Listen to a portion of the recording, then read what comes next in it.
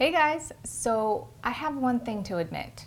My kids can really annoy me, especially when I work too much.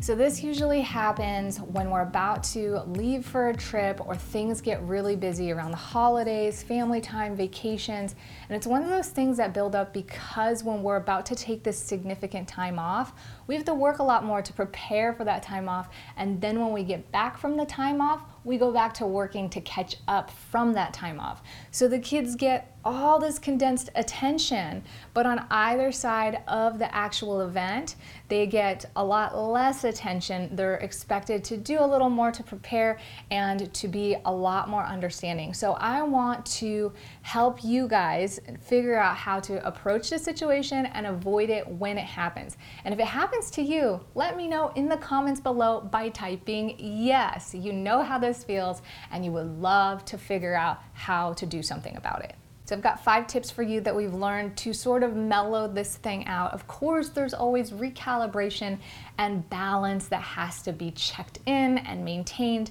but this has really helped us a lot. And most importantly, the realization that it's important for kids to figure out problems on their own sometimes, to solve those problems, to get uncomfortable. It's really, really important to do that.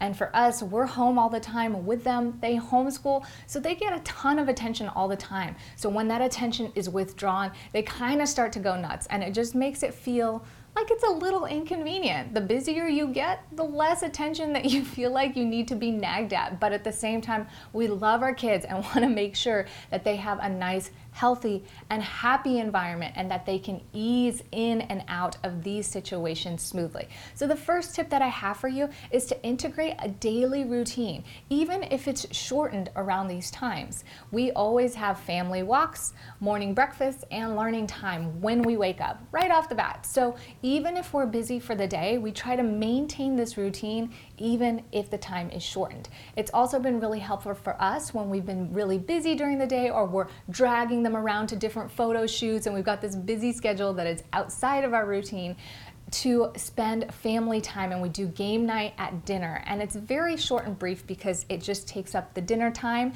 but the kids love it and they look forward to being able to choose a game to play with the family at the end of the day. And then of course we always do nighttime routine together and reading a book together before they sleep.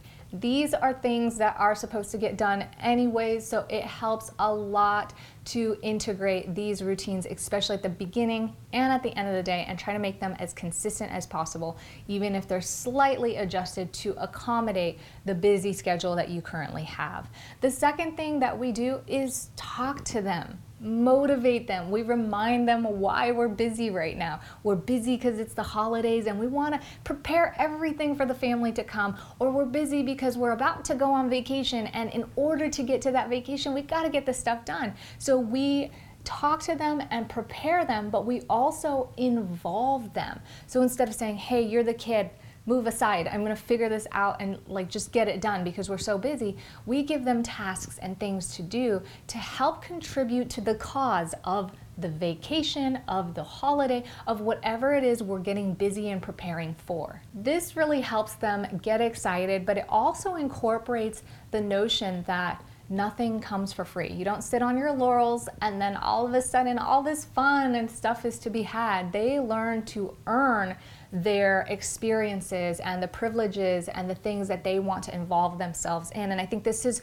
really, really important, especially when it comes to our kids and to ourselves as people, because life is so easy now. We pick up our tech, we push a button, and we get rewarded for it. But when it comes to the things that actually take action and long-term action, commitment, and constant discipline, we are starting to lose that skill of actually knowing how to do that and having the motivation to do that, because it's so easy to just click away and get rewarded on phone games, social media, ordering online, etc. And so it's important for us as a family to incorporate with our kids that it's okay to work a little, it's okay to get a little less attention, it's okay to be uncomfortable so that you can work towards something that you actually want to do and participate in.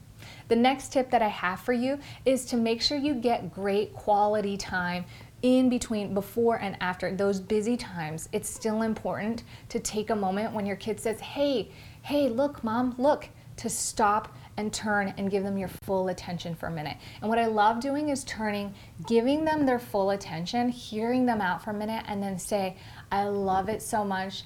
Thank you for sharing this with me. Mommy is going to get back to work, and I would appreciate if you could give me at least 20 minutes to finish the task that I'm on, because I can focus, and in 20 minutes, I can give you 5 more minutes to hang out and just give them that quality time and attention, which is my actual next tip. So creating time and space for them, but also throughout the day, like when you're taking a 5-minute break, we talk about this a lot in productivity, that you actually become more productive.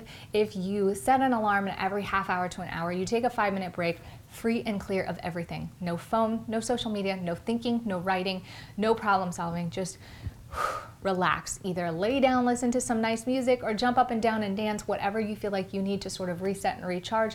It is the most amazing tip and tool. If you incorporate 10 minutes into those breaks, spending 5 minutes for yourself, 5 minutes with your kids where you just give them full attention and then communicate what it is you're going to do. Mommy's going to take another half an hour to do this. You can help me by finishing your schoolwork, or you can do X, Y, and Z, get free time with your sister. They have room to prepare, and they learn to be flexible. They learn to be flexible, they learn to be creative, they learn to problem solve, they learn to communicate, and they're still getting that quality time throughout the day. So I hope you guys have found these tips very helpful and value adding to your situation. If you ever get busy, there's always times where that happens, and for us, we like to travel and do stuff with family and go places, but we do have to make sure that things are done, the schoolwork's done, the business is complete, and we can travel unhindered and really enjoy our time with our family. And so we work as a family to make that happen, and I just hope that these tips help you out. So if you have not yet signed up for my newsletter, please do it in the link below. It's my Life Worth Living newsletter. I talk about insights, tips, and ideas to fully optimize your life, not just your business or your home, but your life, so that you can further expand and enjoy the amount of time and energy that you spend creating the life that you want to live. I thank you and enjoy you so much for being here, and I will see you on the next episode of Optimize and Conquer. Ciao for now.